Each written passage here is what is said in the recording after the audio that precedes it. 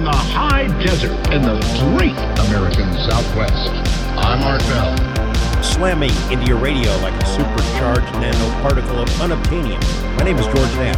I'm Richard Serrett. This is Connie Willis. I'm George Norrie. Welcome to Coast AM. It's great to be here. Welcome to Coast PM, the number one unofficial Coast AM podcast. We are two brothers who analyze the world's largest overnight paranormal radio show known as Coast AM. My name is Paul, and I'm the one who listens to this inexplicable radio show here with my brother. Hey, it's Chris and Paul. I sure am excited for another exciting episode of Coast PM.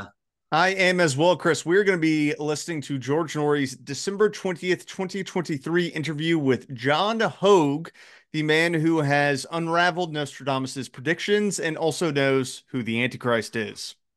They finally did it. They finally unraveled the mysteries of Nostradamus. Not only did he finally do that, but he also figured out the Antichrist. I've been dying for both of these answers, so we're going to get them tonight. I'm more excited about Nostradamus because people have been trying to do this for centuries now. Yeah, very true. And so that we finally have cracked the code. I mean, this is a big day for the Coast to Coast PM audience, for all the coasternauts out there. And I'm also excited because we're finding out who the Antichrist is, Chris. And our astute listeners will remember our Antichrist hotline episode where I don't think we found the Antichrist that night. I think we're going to find it tonight.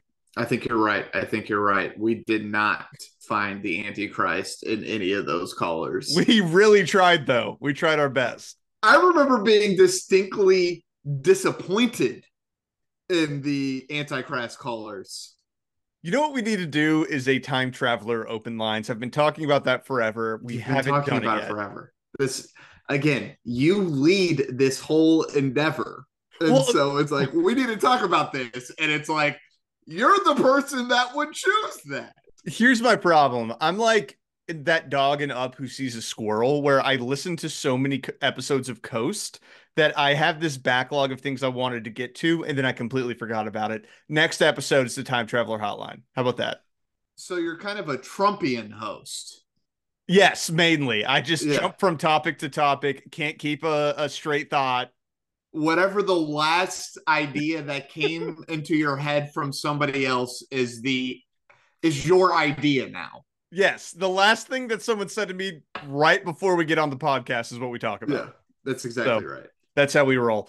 But before we get to the Antichrist and Nostradamus, Chris, we got to check in with our good friend Tim Banal at the Coast to Coast AM blog. Tim time. Dude, I missed Tim. It was nice having Jordan this last episode, but I missed Tim.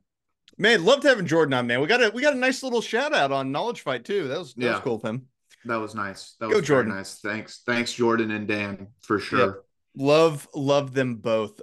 Today's article, Chris, from the blog. Man busted for allegedly spray painting squirrels red in a bizarre tracking scheme. You're going to have to explain this because I'm already confused. A New York statement is in trouble with the law after authorities busted him for allegedly spray painting squirrels bright red in an effort to keep track of which of the critters were coming onto his property. Kind of an interesting science experiment this man is conducting, spray painting them, and which I'm going to guess he's not getting animal-friendly spray paints. No, there is an image of what he was using to do the spray painting, and it is just a regular can of red spray paint that he got from Walmart. Oil-based, just like actually causing probably some damage to these squirrels. I can't imagine it's good for them. Here's the thing, though. Squirrels are the worst creatures on the planet. So, in my estimation, there's little you could do to make me feel bad for a squirrel. They're so sweet and cute, though. I love squirrels. Squirrels are not sweet. They're devil creatures. Delightful. The very weird case reportedly began back in mid-December when officers from the state's Environmental Conservation Department were made aware of an individual who was believed to be responsible for tagging several of the rodents that had been seen in a local park.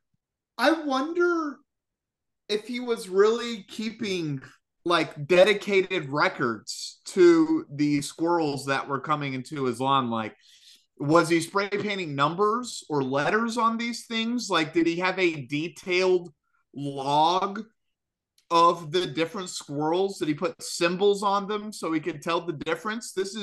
I'm now fascinated by this idea. I think he was just striping them because there's no way that he was able to actually put any sort of legitimate marking on them unless it was like diagonal and then vertical. Like he's spray painting squirrels from one of those big squirrel traps. Okay, so he has a squirrel trap. I Yeah. was curious how he was doing this because there is an image in my head of a man just running around a park with a spray can Yeah. chasing squirrels and trying to blast them with the spray can. Yeah, he had large animal traps, which I've actually used those before. Our cat ran away and we set up a camera in the garage and the cat kept coming back at like 2 a.m. while we were asleep. So we tried to set up a trap to capture our cat again, who forgot what time we were awake apparently, and he ended up just hanging out and not going in there and just stayed in the garage. But they're kind of fun, you know? They're kind of fun. They got the little thing that like pops back up so that you can't get out. Not as fun for the animals probably, but I think it's a relatively humane way of catching an animal. Listen, squirrel makes a great stew. There you go. And that's all I'm going to tell our costernauts about that. A subsequent stakeout of the location provided police with a glimpse of one of the unfortunate animals, which led to them to the suspect's door. Specifically, officers observed a bright red squirrel crossing the street less than a block away from the subject's residence. When authorities visited the man's home, they discovered some rather damning evidence in the form of multiple animal traps with a can of red spray paint beside them. Yes, dude. He's been caught red-handed. But I love the fact that he didn't cover anything up. The cops just like followed the trail of red squirrels and then just see the trap and spray paint. Yeah, there's about 30 red squirrels around this house, so we think we may have found our perp. This may be our guy. This might be the guy right here. He's the dreaded squirrel painter of Dickinson Street. Upon being questioned, the suspect confessed that he had been tagging the creatures and offered an odd explanation for his actions.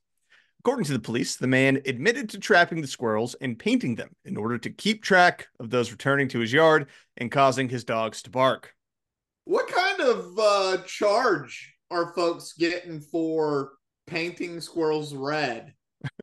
That's our next sentence, Chris. Okay. Authorities subsequently charged the man with animal mistreatment and violations related to the trapping, transporting, and liberating of wildlife.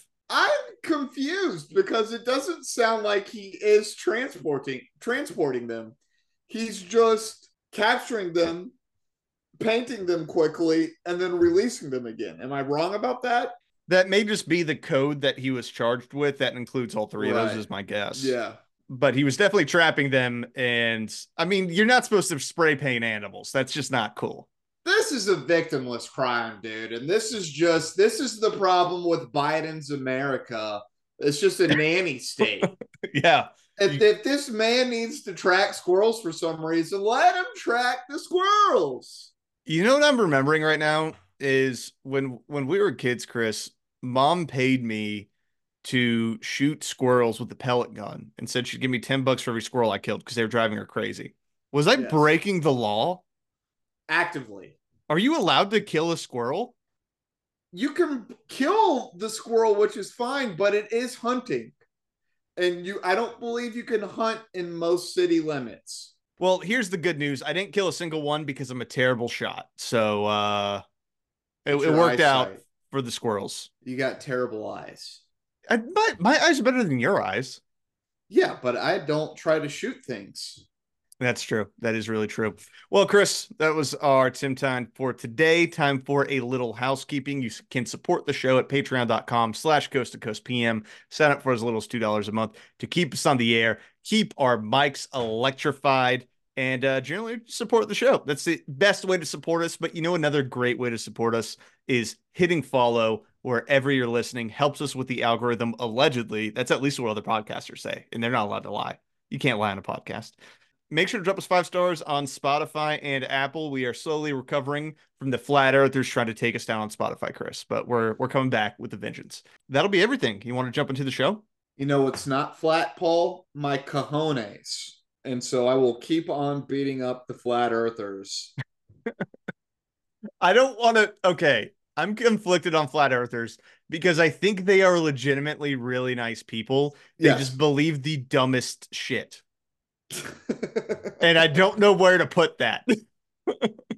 Yeah, we shouldn't be mean to the flat earthers. I You're don't right. want to be mean, but it's so dumb. But I love them as people. They're so sweet. Anyways, we're not talking about flat earth today, Chris. We're What talking are we about talking about today? Nostradamus and the Antichrist. Nostradamus, dude. What do we even know about Nostradamus, really? I mean, yeah, like, what do we know, Chris? Do you have a TLDR of Nostradamus?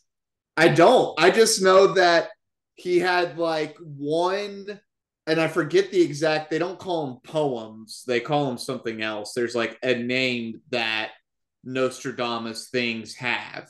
And I remember one of them says something along the lines of like Himmler or something like that. And I just remember the History Channel as a kid having like the prophecies of Nostradamus. And all they would talk about was this one, it was like Cantrain or something like that. And it had Himmler and it was like, this actually directly ties to Hitler and totally tells everything about World War II. And I remember reading it and being like, the Himmler River is going to be on fire. And it was like, that's what is telling us all of World War II happened. Not that clear reading it. And I'm looking at this 60 years after World War II happened. Yeah, so if you're not familiar with Nostradamus, he was an astrologer and a seer who wrote a book called The Prophecies. It was actually called Les Prophéties, and it was published in 1555. Wow. And it was a collection of 942 poetic quatrains that quatrains. That's the word, quatrains. dude.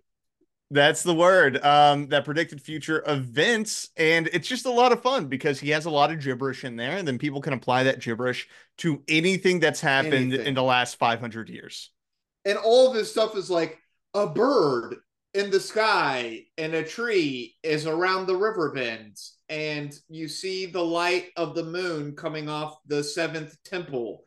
And then it's like, then that means that George Bush is going to go into Iraq.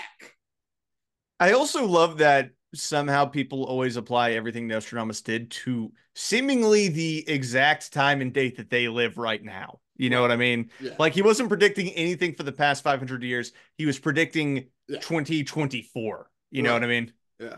Just a little fun. I feel like Nostradamus is no longer in vogue. I feel like we're no longer getting a lot of Nostradamus prophecy. In fact, I feel like we don't get a lot of prophecy, period. I feel like when I'm waiting in the grocery store, I don't see the line of National Enquirers telling me about all the prophecy that's coming.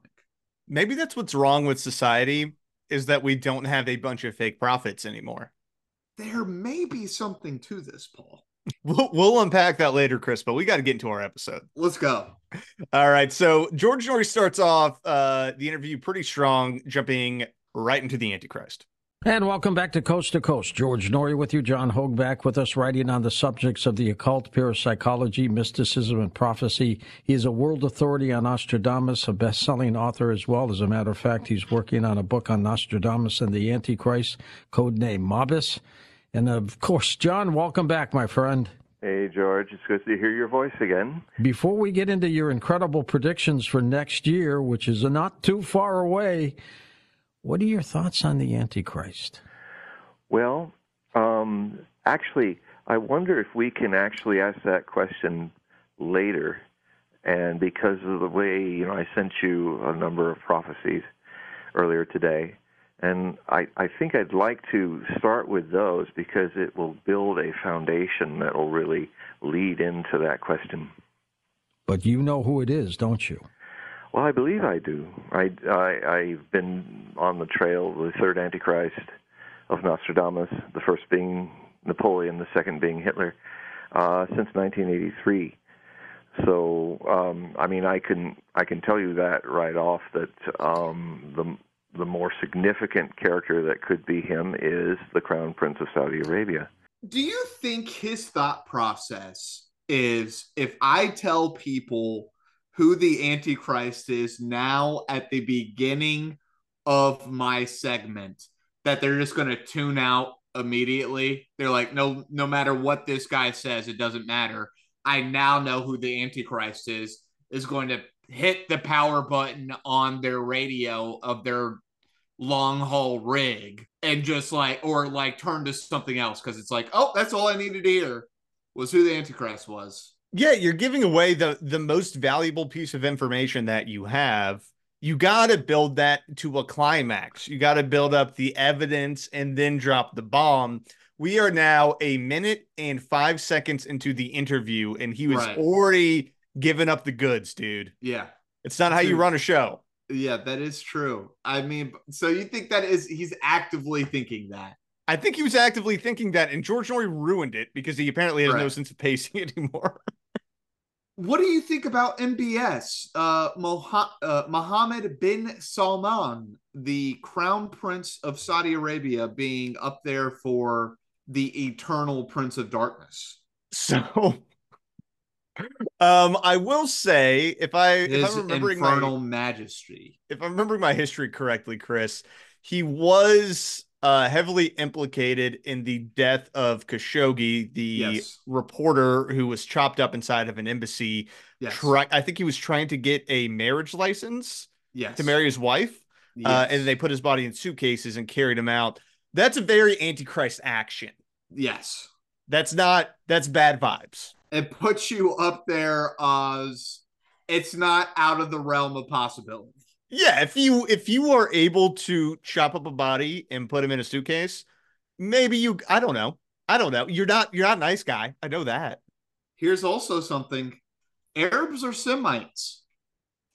And I think if we go within the Abrahamic religions, I think it's got to be up to the Semites to produce the Antichrist. It has to be someone from an Abrahamic religion. No, I don't even think it's, because that would allow Christians, right? And we're talking Anglo-Saxon Christians. Yeah. But I think within the true sense of the actuality of an Antichrist existing, you can't go with Anglo-Saxons and Germans and French and all that. You got to go with the Semites. This person's either got to be Jewish or Muslim. Well, Arab, to be more specific. I feel like it would make a lot of sense for it to be an Anglo-Saxon Christian. Can't be, dude. Because they got the most flair. No. They don't have any flair. Compared to, we're talking about Aramaic Jesus Christ. It's got to come from the same Semitic lineage. It can't come from outside. What is a Chinese person going to be the Antichrist? Maybe. Is the Russians or an Australian, God forbid? No. It's got to be somebody from the Semitic lineage to connect to the Antichrist lore, I think. I don't know if there's anything about Antichrist lore that connects the Antichrist to a specific region. But, Chris, let's get into YMBS, because we got to figure out what he thinks. Yeah, right. Okay, let's go. The other thing that makes him a chief candidate is that for all the other candidates that I looked at, which is Osama bin Laden, and it's mostly the prophecies point to the Arab world in this regard, because of the way Mabus equates the anagrammic name of the prophet of the third Antichrist is based on MABUS, and Nostradamus, often drops the vowels to give you the word. And since this man has a unique acronym that everybody calls him, what do you see when you drop the A and U out of MABUS? Exactly, it's right there for you. MBS. That is Mohammed bin Salman. So, yeah. So So yes, he has done the one thing that none of the other candidates did. He has changed the world with the actions he did with the United States dollar. He is the one that decided no longer to support with Saudi oil the commodity for the U.S. dollar and buy U.S. bonds to keep it going. This is a significant world-changing event. Huge. Huge. Yes, it's in the next 24 months, the U.S. dollar will no longer serve as a currency of the world. It's going to be replaced by a currency that actually Bretton Woods back in 1944, when they were trying to redesign a new world economic order as the World War II was ending, and now as World War III is on, a similar thing is happening with the BRICS nations, where they're going to do what the Bretton Woods wanted to do, not put up a national currency as a global currency, but a transactional currency that all other currencies use. All right, we'll come back to the Antichrist, John. How do you look at 2024? Great segue. There was so much in that clip. The first thing I wanted to mention was I can't stand when they're like, well, as everybody knows, Nostradamus, you have to drop the vowels. And I was, is that at the beginning of the book? Just a little author's note. You're going to have to make sure you drop the vowels in a lot of these things, but not every time, but most of the time, drop the vowels sometimes. Well, and that's the best part is he's like, well, Nostradamus wrote this down, and if you just remove letters, then it's the nickname of this guy. If you start ripping up all the pages and putting them in different orders and putting words in different places and adding things, you get a completely different sense of what Nostradamus was trying to say. It makes perfect sense. It makes so much sense. So I guess that's his entire foundation on the top of the fact that he's powerful. Yeah. So, because basically what he's describing is MBS is a powerful person. There's a lot of powerful people in the world. Many of them are assholes. Most of them are assholes. Almost every powerful person is by definition an asshole. And the few that aren't in power for very long, I think. They kill them. they get killed. They typically either kill them or coup them. Yes, those are the two options. So, not totally sold yet, Chris, on MBS being the Antichrist. But hey, we're open-minded here. It's kind of interesting because he does hit you with some real stuff, though. Like, my dude starts bringing up Bretton Woods. Yeah. And how Bretton Woods makes the U.S. dollar the world's currency. And that is all real stuff. Yeah. I mean, John is an educated person for sure. He drops a lot of like real history in on this, along with a lot of kind of silly things like if you just change the letters, then it becomes what I want it to be. And to be fair, during this time, the BRICS nations, which are Brazil, Russia, India, China, South Africa, and I think there's now some more of them involved with that grouping, but they have started talking about how do we come up with a different type of currency to fight the dollar. Yeah, which honestly, I don't necessarily blame them for that because it gives America an enormous amount of power to control their behavior. It totally makes sense. But again, he's like mentioning this stuff probably to a group of people who may not understand all the implications of this. And he didn't do a terrible job explaining what was happening there. So I thought that was kind of interesting.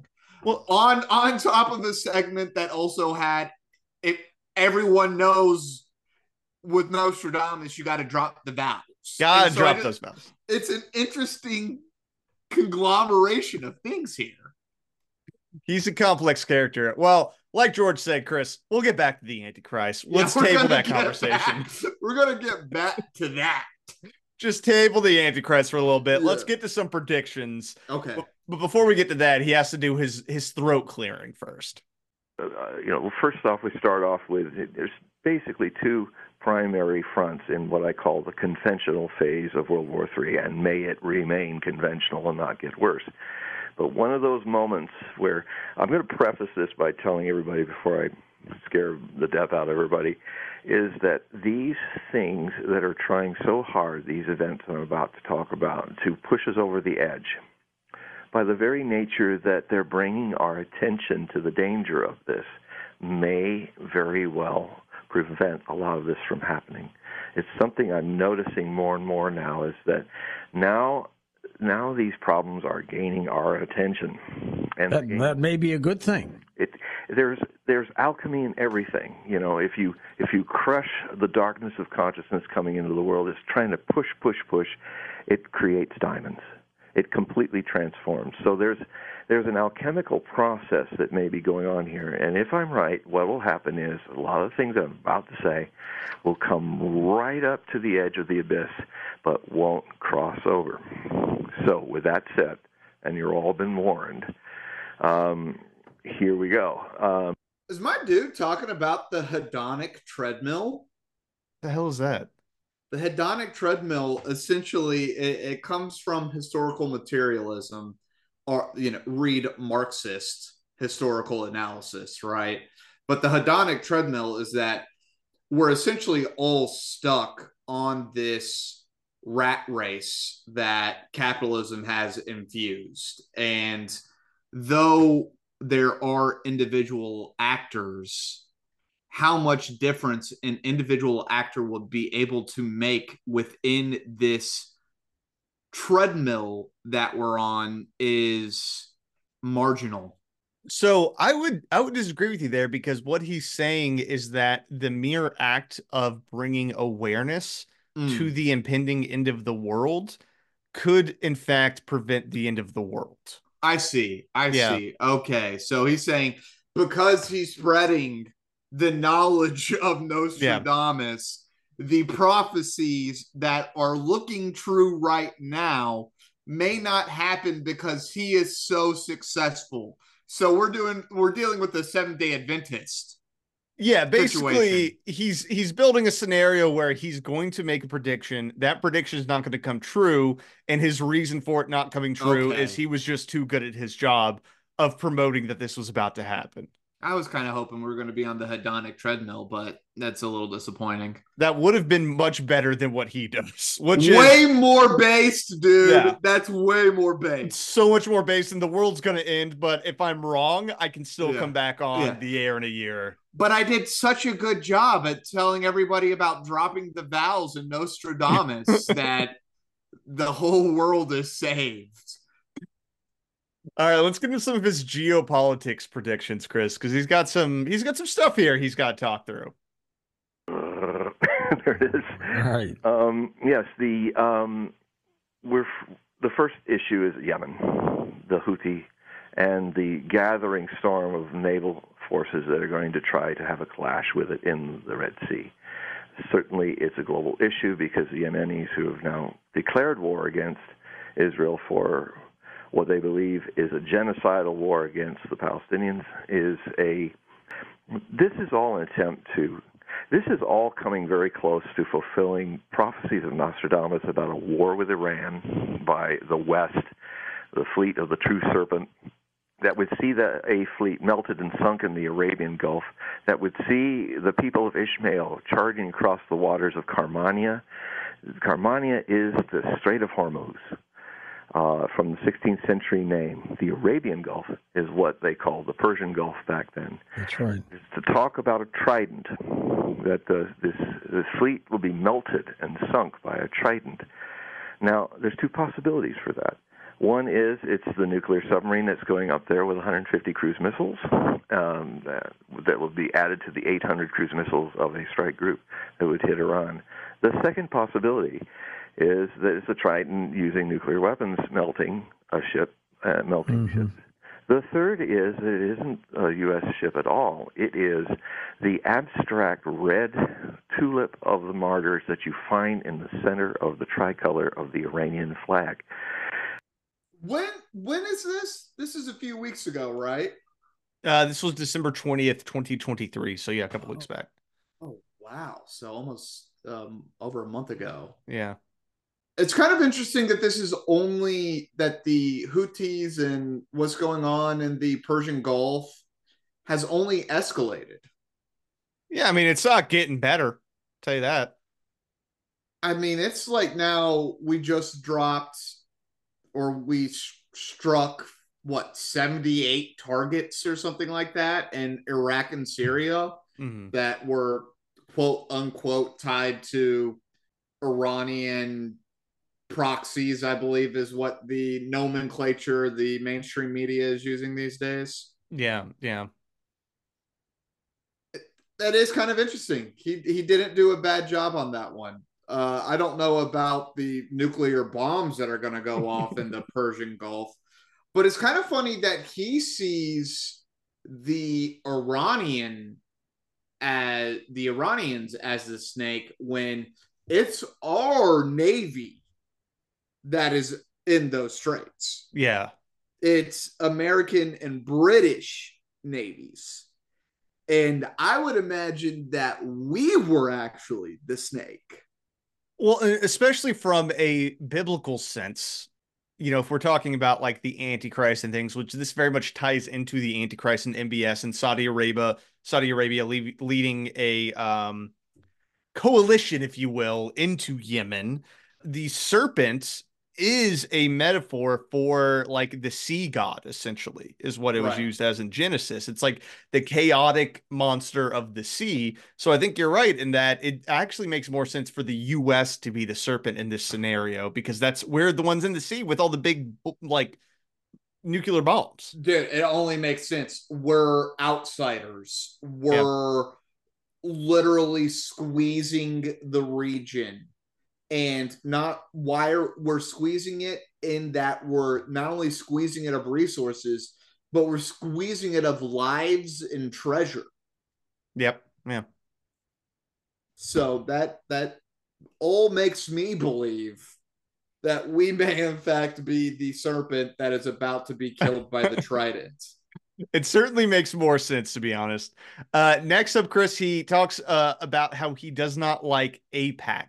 AIPAC being the American Israel Public Affairs Committee. No comment. I plead the fifth through this whole segment. Because frankly, most of the killing was not by Hamas, it was by friendly fire. That is, my sources are Haaretz in Israel and other Israeli sources that are seeing that most of the people that died, and those 1,200 people, were killed by the Israeli army. But Hamas did some horrendous things, John. They did, but if you watch the videos, remember, when the gates were busted open by Hamas, they went off and did their stuff. But if you watch the videos again, you'll notice there's a whole lot of people that just look like gang guys coming out of Gaza. Why did they even? They weren't in uniforms. They weren't acting military. So I don't know. I think, of course, people die in wars, and civilians tell the Palestinians how true that is, and it is the credibility damage that is happening to Israel from this war, from this "they're all animals, let's kill them" attitude. And by the way, any Israeli Zionist knows that this is what they want him to do. I'm not blowing this up. Just ask Zionists in Israel what they want to do. The way he says Hamas makes me hungry. He's saying like hummus. Hummus. I want to put it in a pita chip with a little hummus. And here's the thing. I am immensely sympathetic to the Palestinian cause. I think he's going a little far.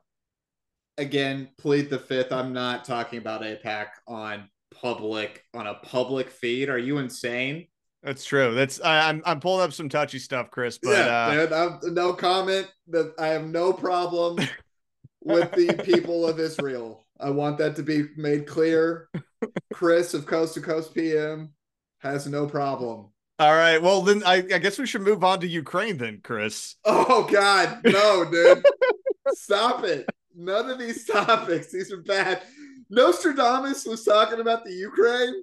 Who knows, man? Who knows? It's funny, though, because Ukraine is the one that gets us in the most trouble. And it's not because of anything we say. It's because we play the clips of what other people say on Coast. try to really just toe the American propaganda empire line. I mean, Yeah. I toe that line so thoroughly, I don't try to get off of it. So we need to support the Ukrainians and the Israelis 100%. Here's the thing, Chris. We're not currently in any wars. Where are all of our bombs supposed to go? Uh, to the Ukrainians and to the Israelis. Exactly. The military industrial complex won't support itself. And I wouldn't mind if we started sending them to the Taiwanese. One Taiwan. Honestly, I think they may deserve it the most. All right, let's get into the Ukraine war. I must unfortunately have to blow my horn here. I hate doing it, but this just has to happen. I mean, I've been on your show throughout this war, off and on, and now finally, as I said, when things start going bad, all the lies of the mainstream press, all the propaganda, all the goat of Ukraine and ghost of Ukraine shooting out 80 Russian jets, and the Ukrainians are winning. It's all a lie of propaganda. I've been telling people that this war was doomed for the Ukrainians even before it started. And now the war of attrition has reached a point where the Ukrainians, now it looks like we have some real numbers that the Ukrainians have lost. The conservative number is 383,000. Problem with that's killed and wounded, but it doesn't include the 75,000 missing, which are mostly dead because the Ukrainian officer... And the figures I saw on the Russians' casualties, injured and dead, 315,000, if you can believe that. No, it's complete bunk, and it's bunk from a Western source that have really done their job using a Russian activist group called... I can't remember their Medusa, I think, who are based in Latvia, and they actually have had their people going all through Russia to pick up any notices for people being buried from being killed in the war. How long are we going to continue funding Ukraine? The BBC, no, I got to finish this because important people ought to know. The Russians have only lost 36,000 dead. My dude is not a bad geoanalyst, but if he doesn't add the Nostradamus stuff, then he's kind of a nobody, right? Like, he doesn't have enough analysis to put you over the edge. But compared to what we've heard on Coast, he's pretty coherent when it comes to like his geo-analysis. Like, none of that was bad. I don't really disagree with most of it. I mean, I'm playing around about the towing the empire's line, but I mean, obviously, so far I haven't disagreed too much, other than when we start getting into like weird prophecy stuff. Yeah, and I think the biggest thing is he's clearly going on the side of Russia here and saying like, oh, the lowest estimate possible for Russia is how many people have died. The highest estimate for Ukraine is how many people have died there. But like you said, he is obviously well read in that he pays attention. He knows what's going on. He knows the players, which is substantially better than you usually hear on Coast. Yeah. He is pretty much a Russophile, though. Do you want to hear a little more about how great Russia is, Chris? I absolutely want to hear how great Russia is. Mother Russia.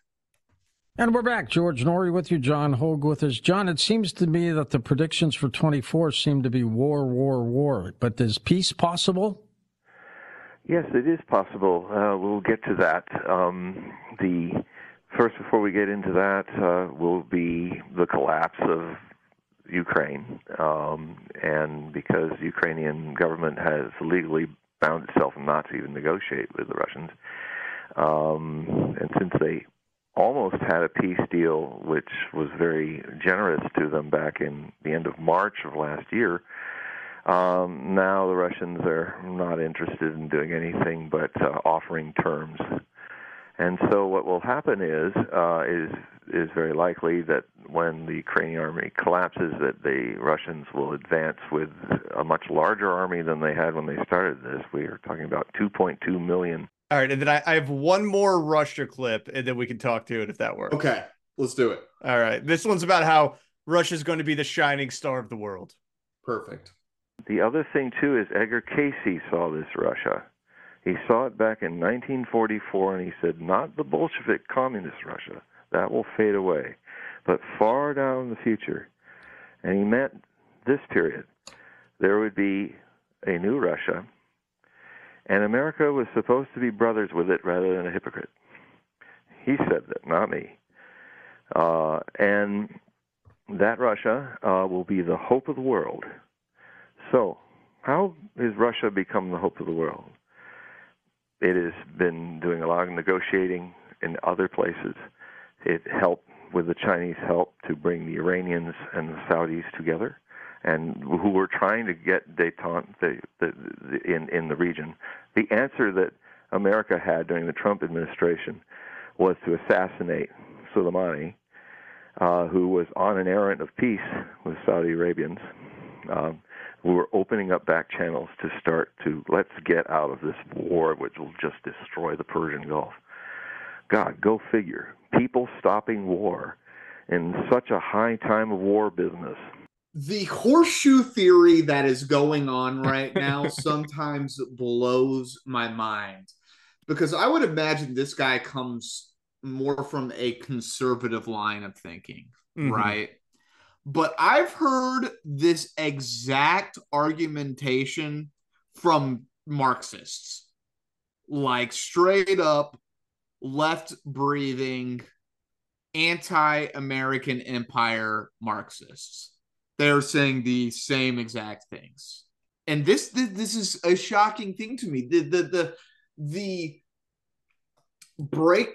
breakup of the old political dogmas and the jumbling up of new coalitions is pretty fascinating, I think. And we're kind of seeing this strange anti-American empire coalition developing that I would say would be more explicitly populist, because I think that's what the dynamic that we're working with right now. And I think we'll have a period of this, and then we'll see new lines drawn of what becomes essentially the reestablishment of the old order, right? The 70s, 80s, and 90s almost. But we're going to go through a 50s and 60s period, right?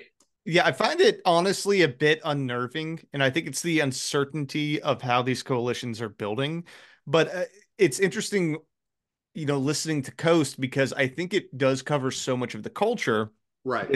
This remix that we're seeing of politics. And I think one of the earliest examples of it was the like hippie left combining with the alt-right to hate on vaccines and like go back to the land and all this stuff. That's a great first, like, that's the canary in the coal mine. Yeah, like something's wrong here. Something weird is happening. Something strange is up when the guys with, giant beards and AK-47s are with the guys with the giant beards and the overalls back to the land. In the kombucha, yeah. Something strange is going on. Yeah. So, and I think this guy is a good example of that too, especially with his criticism of Donald Trump, because I was not expecting that from him. I was very much, because I know a lot of Trumpers are big fans of Russia and what Russia's doing and sending more money to Ukraine. And that's kind of what I was expecting from him. And he mixed it up a little bit, Yeah. Little criticism of that assassination. Maybe we shouldn't just drone strike generals from other countries. I don't know. And this is I sometimes wonder, is it libertarian or is it anti-empire? Like, would people have been all right with a giant military if we weren't bombing the crap out of everyone? Like, we just had the biggest arsenal on the planet, right? But that's the thing, right? This is something I learned playing Risk, is that once I had a huge army, I wasn't just fine just having a giant army. I needed to roll those freaking dice, baby. And I needed to use my army. I think that there wouldn't be the type of coalition that we're seeing against the empire if we just had a big army, because if because the problem to the right isn't that we have a lot of guns, it's that we're spending all of our money shipping them overseas. Right. And I think the problem on the left is that we have a lot of guns and we're spending a lot of money shipping them overseas. So that's where we're coming in and like combining, I think, is the fact that we don't want to be sending, or there people don't want to be sending billions of dollars to Ukraine and to Israel to fight these wars when we're falling apart domestically. Like, why are we spending all our cash on this? But don't get it mixed up. I think there's still a very strong coalition of people that see both supporting Ukraine and supporting Israel as a good thing. Yeah, yeah. And I think there are Right? probably some people that see supporting Ukraine as good, but supporting Israel is bad too. I think there's probably a mixture And there, vice right? versa, right? Yeah. Yeah, that I would love to talk to those people because I don't think I've met them. I That guess that's saw true. I may like be making them one up in my as, head. yeah, I don't know if that person does exist because that does seem to be the general course of action, right? Yeah. Either it's like don't give weapons to anybody or give all the weapons to our allies that we deem are necessary to the enemies that we also have. Yeah. Well, Chris, with all these wars, we got another issue that's coming up. All right, good, because this is way too similar to the RFK Jr. episode right now. Yeah. We got to mix it up a little bit. Yeah. Yeah. So let's stop talking about wars, Chris, and let's get into the Great Depression that's about to happen in 2024. Ooh, The economic changes that are happening are going to be breathtaking in 2024. They're going to happen mainly from a depression moment that's coming probably earlier in this year. But again, as I was saying before, we're in a period where things that have lasted for 500 years, that have been the systems, are going to break down. So that new systems, and it looks like, I would even say, better systems are going to come. NATO is going to go down in the next 2 years. By the mid-1990s, NATO will be gone. The EU will break up. The military-industrial complex will be too expensive to sustain. We'll stop paying beyond our means. And actually, we have a much better future coming after a few difficult years, starting with this economic problem. it's not bad analysis. Here's the thing. This feels like a pipe dream to me. You think NATO so? breaking up in 2 years, not happening. The military-industrial complex Yeah, unraveling 2 itself, years. not happening. 2 years is quicker. EU in 2 years is quicker than I would anticipate. But I do think we are going to see a breakup of these supranational, so like NATO, like the UN, and then I think we will kind of see a breakup of the federal government, and I think more localized power will happen in those subsequent years. Like they're going to have to cut up the slack, and we're going to see throughout the U.S. a very large degree of some places they're just going to utterly collapse. I mean, it's just going to become wasteland essentially. And then there's going to be some areas that do okay. They're going to do they're going to do relatively well when you compare it to especially what I'll call the hinterlands of the US. See, and I think this goes to like the predicting power is relatively limited because we never obviously this is where social science breaks down, right? Trying to predict things. And both of us studied political science, so I think we know that things don't really work as well as we think. My prediction, if I were just to try and take like an agnostic view and step back of what I think will happen, is Yeah. that right now we had a period of increasing centralization of power and authority. There Yeah. has been a pushback of that in populist Yes. movements across the globe. I Yeah. think that those populist movements are ultimately going to fail and that Okay. centralization will continue. And that's just me basing it on like the long arc of history where power continues to be centralized more and more across the centuries. So even though I think we probably will take a step or two back Yeah. in the coming decade, I think Yes. ultimately that arc will continue. Whether or not I think that's a good thing is a different story. It's just that's what I think will ultimately happen. There is the anarchist deep down inside of me that wants complete abolition of hierarchy, Right. which I think is closer to what you're describing almost of like, Yeah. let's get rid of this centralized authority because I don't think it necessarily does us a ton of good in the long run. But I just don't know if it's going to happen. What do you think about the depression being so soon? I don't think we're going to have a depression. I think that we have way too many people with too much money and the Fed has too much control of the economy. I think that we're probably going to have a lack of growth for a while. I think we're going to have a really major, most likely ecological crisis prior to us hitting a depression. You know what I think does it? What? Trump winning 2024. That then we enter a depression? Then we enter a Great Depression, like What immediately. what do you think is going to cause that? The global they, Uh, because they tried it with the pandemic, and it's more powerful than ever. they tried it with the pandemic. They orchestrated the pandemic, They Chris, orchestrated a to take pandemic down Trump. to take down Trump. It fails.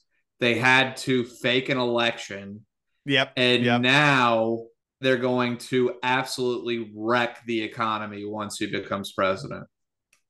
Or alternatively, he cuts taxes and the economy gets a giant injection of sugar. That's probably what I think was going to happen. Which will then cause a Which will then depression. cause a depression. Which will then cause an immediate depression. Either or, but I'm going with the collective they until I have further proof, Paul. Them! Them. They will do this. I'll tell you what, though. I'm going to make a decent amount of money if Trump is elected, and I'm going to pull it all out because I think that's what's going to happen is we're going to get a ton of sugar. We're going to have a sugar high, start running around, and then we're going to collapse. Coaster nuts, we don't give a lot of financial advice, but if you see this joker exploding, pull your money out, being like, I can't believe I got this much money. Yeah. When you have that thought, pull it all out. Pull it out. Then you're done. Pull it all out, dude. Get out of the circus because that's when things are about to explode. Pull it out and put it all in Bitcoin. Only the finest financial advice here. No, dude, silver. We're getting silver coins. Silver? Okay. Silver coins. I've legitimately thought about buying gold coins. I'm turning into a crazy person. I'm unwell. Are becoming. If I come in and see a book full of gold coins, I'm finding a way to disinherit you. I don't want to be your brother any longer. Man, well, yeah, there's a lot of factors in this between listening to Coast and then we're playing a tabletop game right now that is very heavy in conspiracy and I think is making me unwell. You were always unwell. These things are just pushing you over the edge. Getting worse and worse. Well, we do have some callers, Chris, so let's jump to one of our favorite callers. Interesting take. Let's go next to Cornelius in Alexandria, Louisiana. Hello, Cornelius. Hey there, boy. That Wayno from Washington. That's one of my coast-to-coast friends there, George, and he's something else.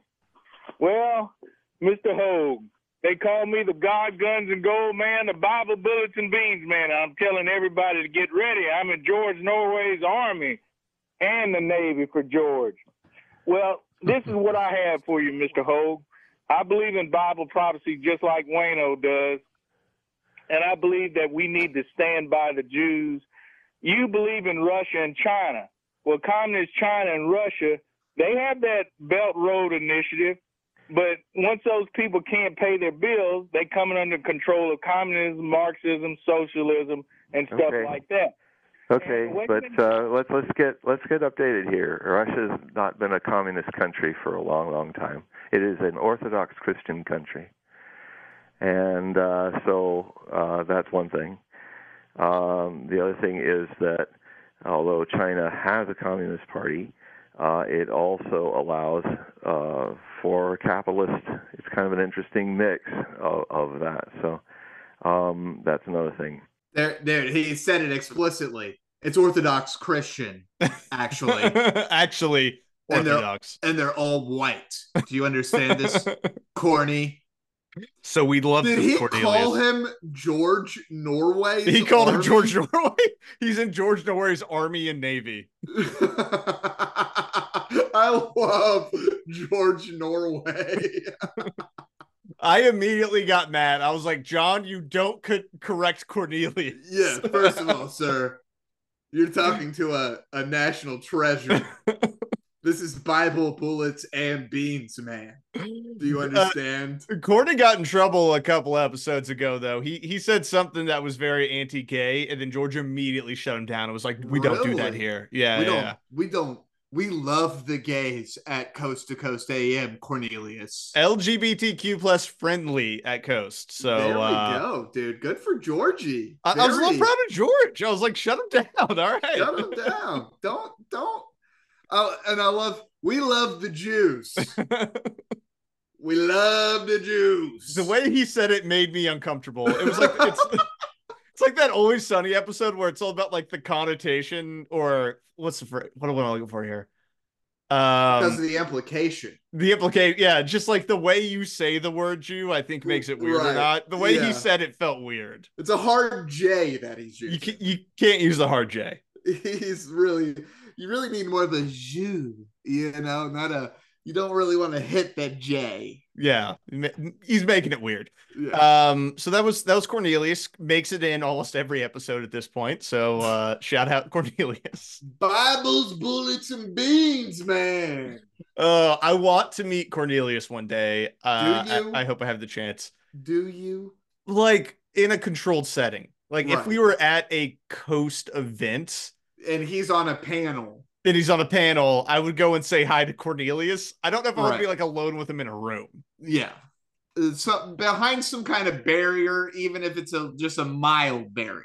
Yeah, and I need other people around to witness the interaction. Yeah. Because I don't want him to catch me off guard here. How are you opening? What's your opening line?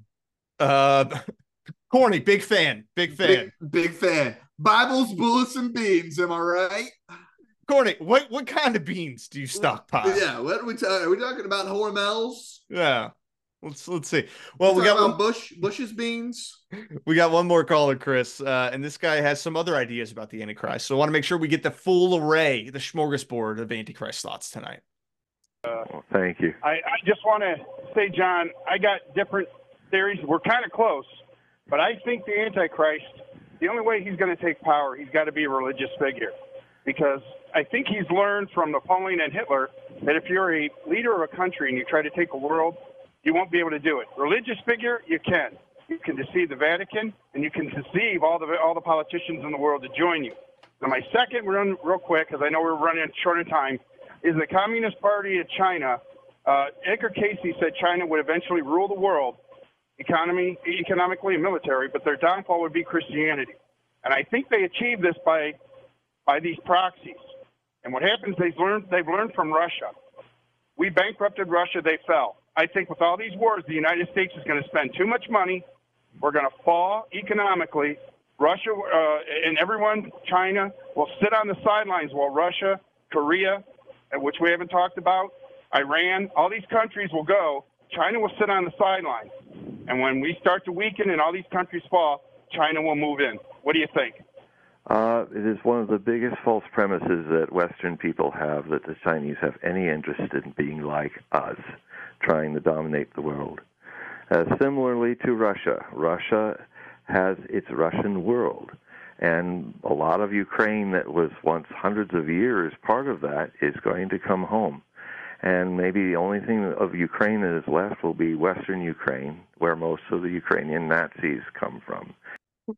Oh yeah, dude, gotta throw the Ukrainian Nazis in. That's good stuff. This guy loves the autocratic states, dude. He's here for it. And it's funny to hear somebody so pro-Chinese. That's a tough take these days. Very few people, and again, the only ones I can think of are Marxists who have any type of pro-Chinese take. I don't know if this guy has a lot of friends, because I don't think he's really falling in line with any particular way of thinking right now. It's interesting. It's like the only people I can think of that even sound remotely like this are the gray zone, which is like Aaron Mate and those guys. Yeah. But the thing is, like, I think this is another example of I don't think he's incorrect with saying that Russia and China want to be regional powers. Yes. And they don't want to be like the United States with, Yeah. military bases in 200 different countries. Right. So I think he's probably correct there. So that was interesting. And then what was his? I thought it was funny he mentioned Korea. He was like, and we haven't mentioned Korea. And I was like, no, why would you? Yeah, no one really cares. Yeah, Korea's the proxy at best. And it's a really lame proxy too. The only time Korea came relevant, North Korea, was when Donald Trump went over and met with North Korea, or when what was the basketball player that went? I was gonna say, you're gonna throw shade on my boy Dennis Rodman. Dennis Rodman, there we go. When Dennis Rodman went with Vice, which I was actually watching a clip of that today, so I'm a little mad at myself for getting the name Dennis Rodman. But that was the other time when it was like Dennis Rodman went over to North Korea. That was really fun. We need more of that. His daughter, Trinity Rodman, plays for the U.S. women's national soccer team. Oh, I didn't know that. And she's quite the up-and-comer. So shout out to Trinity Rodman and the U.S. women's national soccer team. Oh, the other piece I want to comment on that is the idea that the Antichrist has to be a religious leader. When was the last time a religious leader took over the world? Like, the Vatican hasn't had that kind of power in a long time. It's been a very long time for the Vatican. They've missed their shot, I think. Unless we see a real resurgence of Catholicism and they get some kind of crusade going. Yeah. I think we're out for the Vatican. I mean, Again, if I'm betting on anybody these days, it's the Mormons. That's a good point. That's my bet, dude. They're one of the only religions growing. It's like them and Muslims, and I think evangelical Christians are the only growing segments of any religion. I mean, and Mormons are growing fast too. I think they're the fastest growing religion.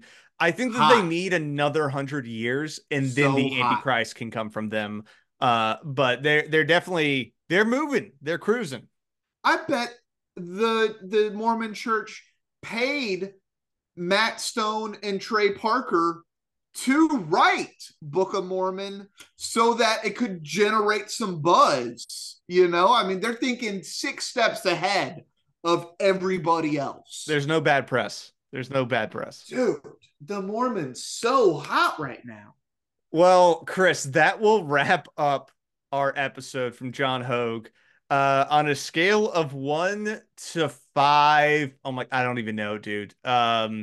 Trident missiles, what do you give our boy John?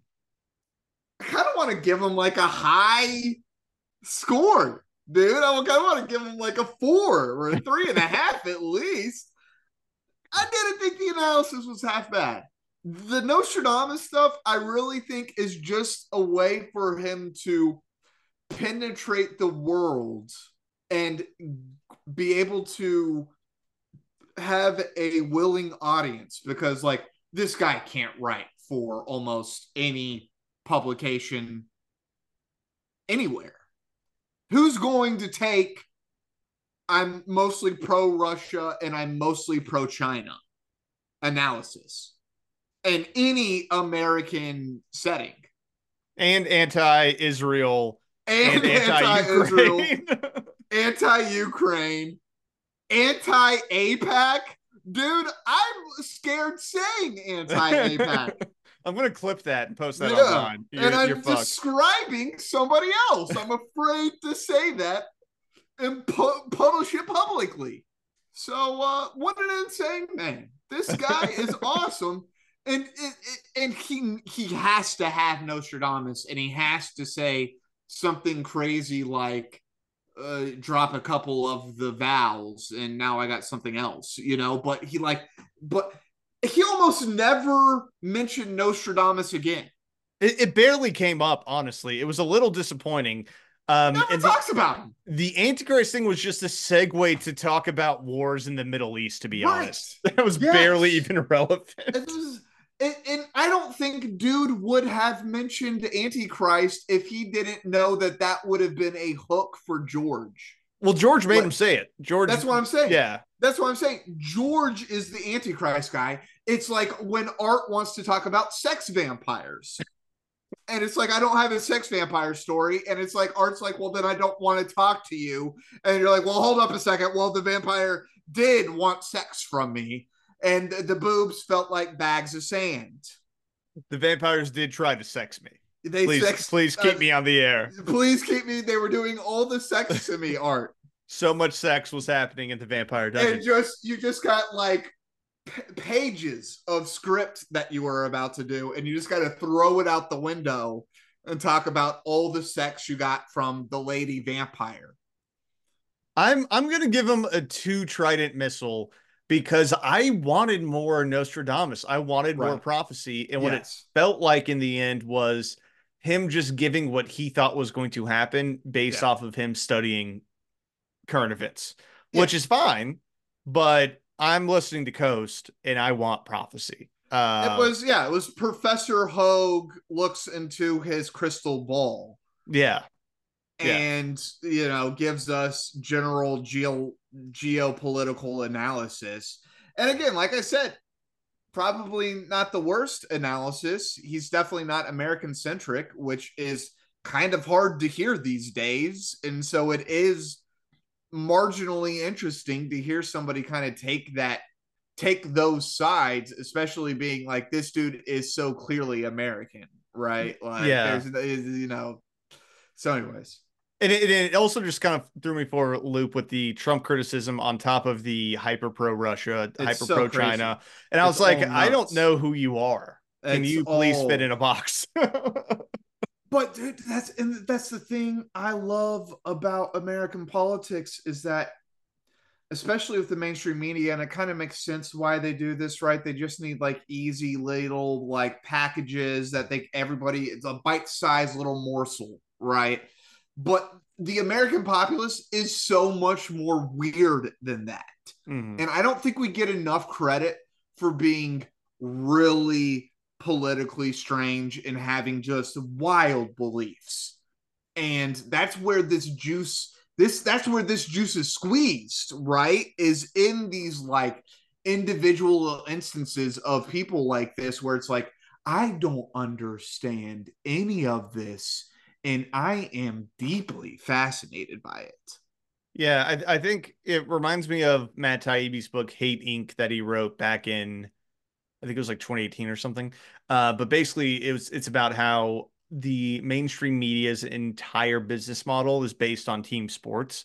Right. And to have a team in politics, you have to have a box that everyone's put in. But like you said, a lot of people don't fit in that box, and you don't really know it because when you turn on the news or go on Twitter, you only see people who fit in that box. But if you talk to people, a lot of people are a lot more reasonable than you would think. So shout out to America, Chris. We're doing great. Dude. Love it. And so just, one of the reasons that I think we're going to become more localized is because I think many of us are going through the stages of grief right now, understanding that we've essentially been lied to for decades. Like there was a belief that was infused to everybody that was like grew up in the 50s and on about what the American dream was. And you're like, you're a Republican or you're a Democrat. And like, we're all now realizing that 60 years, 70 years later, all of that stuff is now meaningless. They've sucked out all the blood, all the soul out of it. They've packaged it up and sold us like nothing, just a feeling now. And I think a lot of this apathy and anger, and we're all going through the stages of grief right now. And I think this, like I said, I think what we're going to see is a devolution of, it's either you're a populist or you're an establishmentarian, right? You're a part of the old guard that is trying to, like, with gnarled hands, death grip, what little of the treats they can hold. And I think you're going to see increasing anger from those of us who are outside what becomes an increasingly smaller and smaller circle. Well, Chris, I'm going to have to reel you in because we got to wrap up the show. This has been Coast to Coast PM. And next episode, we're going to be talking about time travelers. So it'll be a lot more serious, Chris, because time travel is no joke. Hope you enjoyed the show, and we'll be back with more next week. All conspiracy all the time. Later.